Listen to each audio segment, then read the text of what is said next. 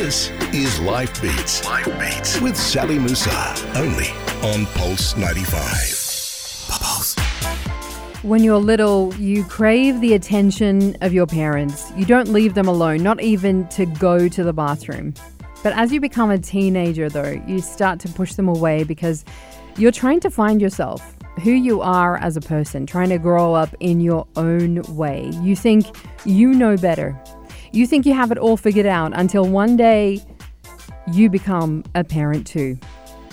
I wanted to be a mum for as long as I can remember, and when my firstborn arrived after hours of labor without pain relief, my face was white and speckled with blood vessels that had burst from that force of exertion. My legs were shaking from the ordeal, and all I could say to her was, I missed you. I missed you, over and over again, tears streaming down my face. She finally arrived, perfect and beautiful, and I thought I was so ready to be a parent. I could feed her, change her nappy, read to her, play with her, but I didn't truly realize that I just signed up for the hardest job of my life and the most rewarding. I thought I had read everything there is to read on the topic of parenting, but nothing really prepares you for what's ahead. The sleepless nights, the crying, the constant need for interaction, the endless repetition, the loneliness that can come with the parenting experience, the struggles with this new human being that you think you're supposed to be teaching, but in fact, they are the ones teaching you. Stripping away every idea that I had about being the perfect parent to that perfect baby. I was going to do it better. I was going to be all organized with my routines and book readings and feedings and baths, but boy, was I wrong.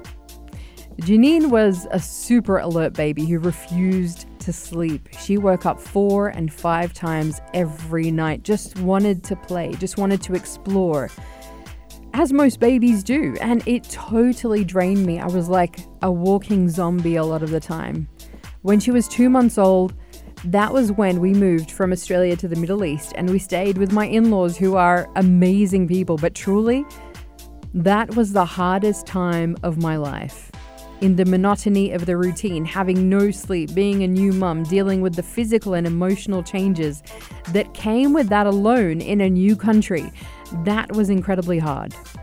As Janine and now Zainab grow up to become young women, I'm challenged by them every day. And every day I'm just hoping I don't screw up this amazing gift that it is to be their mum. As a parent, you try so hard to do the right thing, and many times you feel like you've failed. But parenting, I have learned, is about letting go of yourself, your past, your expectations, your ego, your ideas of who you think you are or supposed to be, and just listening to your child, simply holding the space for them, simply allowing them to be who they were born to be. Even if you have a child who seems to be a mini you, they are so completely themselves, and it is our job as parents to allow them to be just that. That is so much easier said than done. Watching them grow up, I'm bursting with joy when I see the beauty of who they're becoming, but I also, deep inside, I really do feel a sense of loss that somehow, as they get older, time is passing and it will be closer to the time when they move away, they get married, and sometimes I just want to bottle it all up and I want time to stop because I want that to last forever. But that's life. That's the beauty and agony of life, of being a parent. Last week was the 10-year anniversary of my dad's passing, and as I get older and as my children grow, I only then realized the monumental task that my parents had in raising me and my 2 brothers. Their sacrifices, trying to make the best of what they had and knew. Every day I have so much more love and respect for my mum and dad and honor what they have given us. It's not until you become a parent yourself that you truly know what all of that means.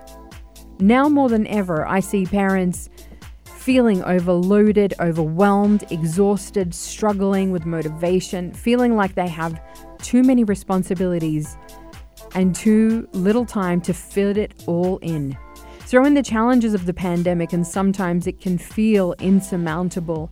But I've learned that you do the very best that you can as a parent. And there is no shame in saying, this is so hard, I can't do this, and asking for help. It doesn't mean that you weren't doing it right. It doesn't mean that you failed. Parenting works when you have support, and if you need it, ask for it. And savor the small pleasures. I know we hear that all the time as parents. Enjoy it, savor it. But years later, you realize that actually those small pleasures are the most important moments of all. So hug your kids extra tight. Hug your parents and grandparents, if you can, extra tight. Call them, and don't miss an opportunity to tell them how much you love them. Because at the end of the day, that's all that matters. This is Pulse 95. Tune in live every weekday from 10 a.m.